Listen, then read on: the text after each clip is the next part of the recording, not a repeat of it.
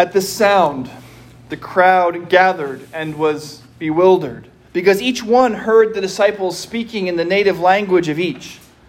Amazed and astonished, they asked, "Are not all these who are speaking Galileans? And how is it that we hear, each of us, in our own native language? In our own languages we hear them speaking about God's deeds of power." Please pray with me. Dear God in heaven, we ask you to join us here in this place this morning, wherever we have gathered in your name. We trust that you are here with us. May my words be your words, and all of our thoughts your thoughts. We pray all of this in Jesus' name. Amen. Please sit.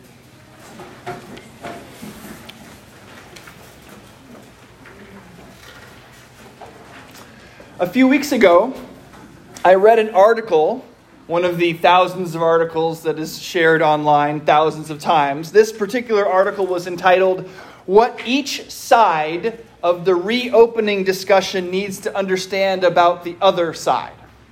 And the stated reason that the article was written was to combat the natural human tendency to immediately and internally translate the things we hear from the other side into the worst possible version of that thing. I mean, have you been on social media lately? I think that Twitter and Facebook should offer a default response, which is, "Come on, I didn't mean that." So you write something on social media, somebody responds, and then the service just automatically inserts, "Come on, I didn't mean that." I think it would be appropriate about 85% of the time. Someone, usually one of them, responds to something that you say, here's something that you say, and here's something totally different. In fact, something often the opposite of what you meant, an awful version of what you meant. This is not groundbreaking to observe that we live in divided times. And crises like these, the coronavirus crisis being only one of them, not to mention the racial unrest in our city and in others, these crises highlight the ways in which people are split apart. It's like we're all speaking different languages. It's been a while since I read to you from Sally Lloyd-Jones's Jesus Storybook Bible, so I'd like to read a brief section to you now from her retelling of the story of the Tower of Babel. This comes after the people have tried to make a name for themselves by building a tower to heaven, and after the Lord has come down and seen their pathetic attempts to show their ability to live on their own account without him, and God stops their plans. And here's how Lloyd-Jones writes it. "One morning, they went to work as usual, but everything was different. Their words were all new and funny.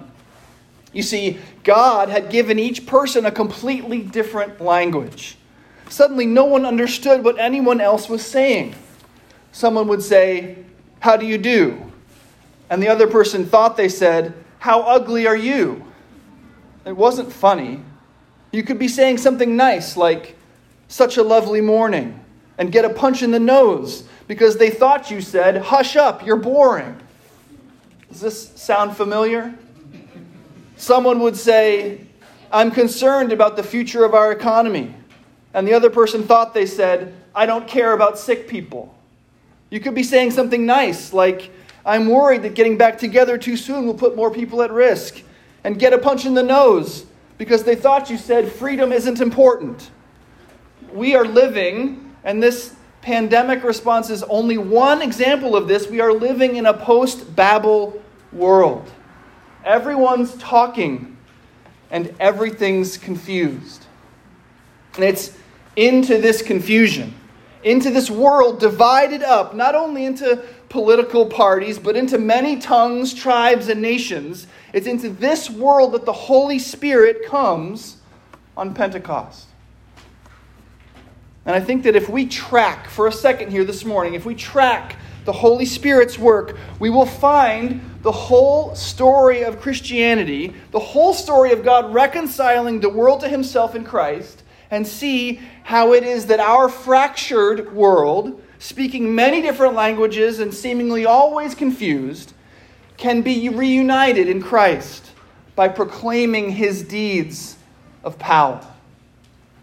But before we get to the actual events of Pentecost Day itself, the gathered disciples, the tongues as of fire, and many languages, I want to go back for a moment. Let's begin our tracing of the Holy Spirit's work in the Gospel of John, chapter 16. This is Jesus talking. Jesus is still alive, but he's talking about the fact that he's going to have to go away. The disciples, of course, want him to stay, to lead them and to teach them, but Jesus has been trying to get through to them that the fact that he's going away is actually good news, that he's going to have to be given up to the authorities and crucified, but that there's a good thing coming. Here's what Jesus says, "But I tell you the truth, it is for your good that I am going away. Unless I go away, the Counselor, the Holy Spirit, will not come to you. But if I go, I will send him to you. And when he comes, he will convict the world of guilt in regard to sin and righteousness and judgment. In regard to sin, because men do not believe in me. In regard to righteousness, because I am going to the Father, where you can see me no longer. And in regard to judgment, because the prince of this world now stands condemned. I have much more to say to you, more than you can now hear, more than you can now bear. But when he, the Spirit of truth, comes, he will guide you into all truth. He will not speak on his own. He will speak only what he hears, and he will tell you what is yet to come. He will bring glory to me by taking from what is mine and making it known to you." That's a lot, admittedly, but what is it exactly that Jesus says the Holy Spirit is coming to do? When he comes, Jesus says, he will convict the world of guilt in regard to sin and righteousness and judgment. So the Spirit's first job is to convict the world of guilt, to be the jury before which we offer up our lives and to render a verdict. And that verdict is guilty. Jesus doesn't even seem to pay lip service here to the possibility of any other outcome, that anybody might be found innocent. He doesn't say that the Spirit will come to judge, as if the outcome is in doubt. He says the Spirit will come to convict. He jumps straight to the end of the trial. This, of course, is the same Jesus who said, "Therefore you must be perfect, as your Father in heaven is perfect." He knows that a standard of perfection ensures that we are all guilty as charged. Every single one of us, from every tribe, every tongue, every nation. And it's the Holy Spirit's job to render that verdict. This is the first thing we find the Spirit doing, showing us our guilt. That's stage one. And as usual for us, stage one is bad news. The announcement that we're guilty. But we're not finished tracing the work of the Holy Spirit yet. The Spirit himself is certainly not finished with us. Let's look now at Acts chapter 2, the powerful release of the Holy Spirit into the world. Suddenly, we read, from heaven there came a sound like the rush of a violent wind, and it filled the entire house where the disciples were sitting. Divided tongues as of fire appeared among them, and a tongue rested on each of them. All of them were filled with the Holy Spirit and began to speak in other languages as the Spirit gave them ability. Something amazing is happening here, and it is good news. It has everything to do with the fractured state in which we find the world. It has everything to do with our living in a post-Babel world and our inability to understand each other. Remember, it's a huge festival in Jerusalem, and people are in town from everywhere in the known world.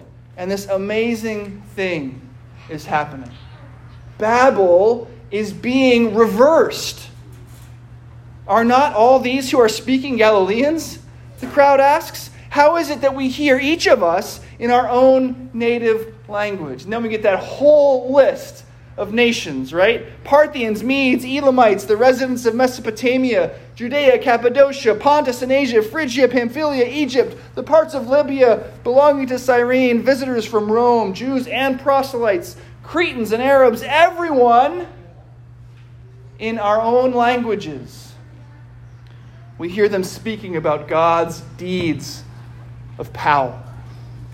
The Spirit is here participating in the redemption of the world. God is at Pentecost redeeming the guilty verdict rendered at the Tower of Babel.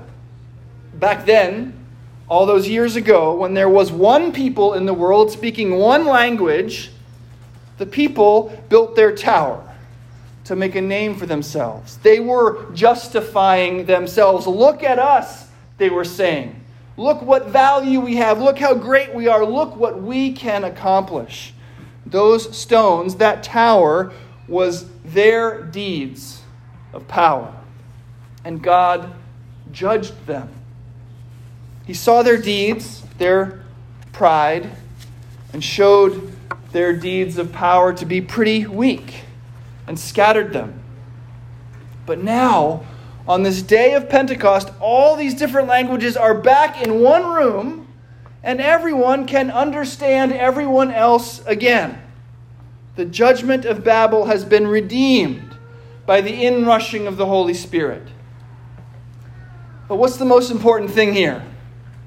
Is it the languages? Is it the togetherness again? No. The key here, of course, the actual source of the good news is what the disciples are saying, is what the people are hearing. These disciples, these men just filled with the Holy Spirit, are speaking about God's deeds of power. Notice the symmetry here. Babel was about humankind's failed deeds of power. And Pentecost is about the announcement that God has accomplished something by his deeds of power.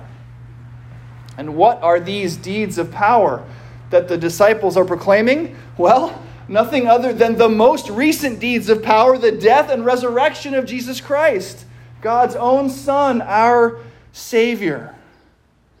So after the first work of the Spirit, convicting us of our guilt, we find that the Holy Spirit also fills us, the guilty ones, and comes out of us in literally uncontrollable ways, proclaiming the redeeming death and resurrection of Jesus Christ. We are guilty disciples, and yet we are used to proclaim his good news.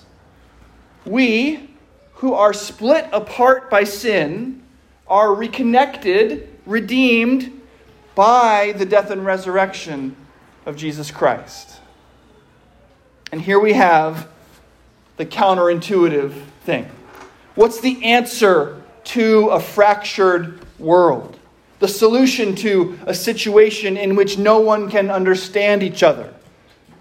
It's the release of the Holy Spirit by the proclamation of the gospel. It's the announcement that despite our surface differences, our many tongues, tribes, and nations, we are all equally guilty of sin, all equally in need of a Savior, and all equal recipients of that Savior's gracious saving work. It's the announcement that in this way, at the foot of the cross, we are all the same. One last thing. When St. Paul writes about the Spirit in his second letter to the Corinthians, he says, "Now we know that if the earthly tent we live in is destroyed, we have a building from God, an eternal house in heaven, not built by human hands. Meanwhile, we groan, longing to be clothed with our heavenly dwelling, because when we are clothed, we will not be found naked. For while we are in this tent, we groan and are burdened, because we do not wish to be unclothed, but to be clothed with our heavenly dwelling, so that what is mortal may be swallowed up by life. Now it is God who made us for this very purpose and has given us the Spirit as a deposit, guaranteeing what is to come." The Spirit, finally, is our guarantee. We here in this place are groaning, longing to be in our heavenly home, but not able to be there yet.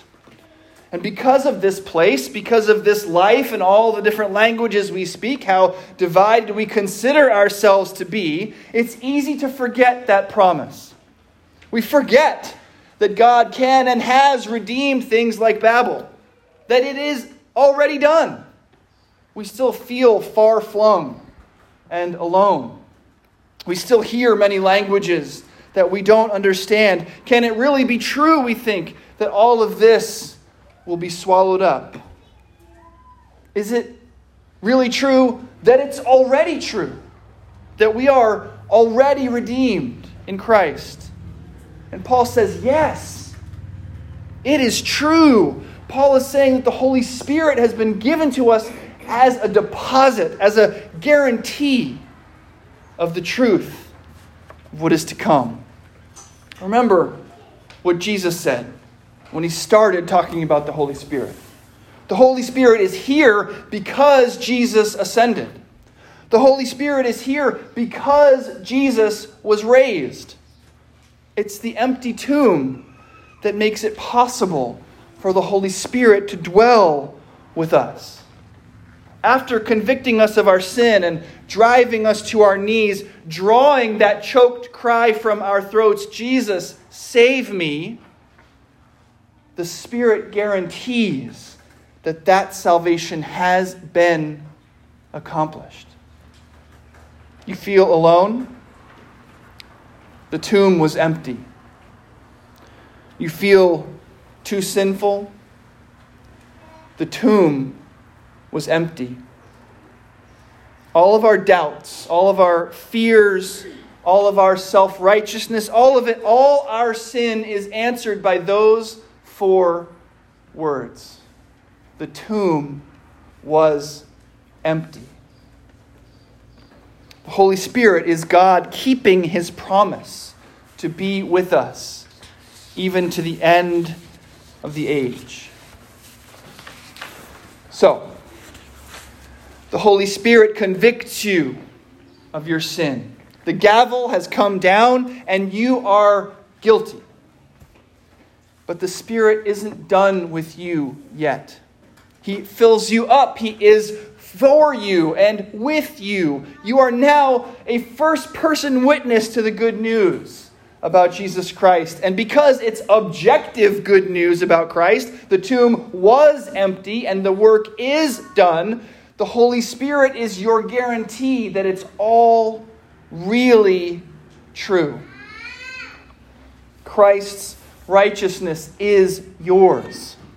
Christ's goodness is yours. No matter who you are and no matter where you're from, every tongue, tribe, and nation, your sin atoned for, your life redeemed on account of Christ.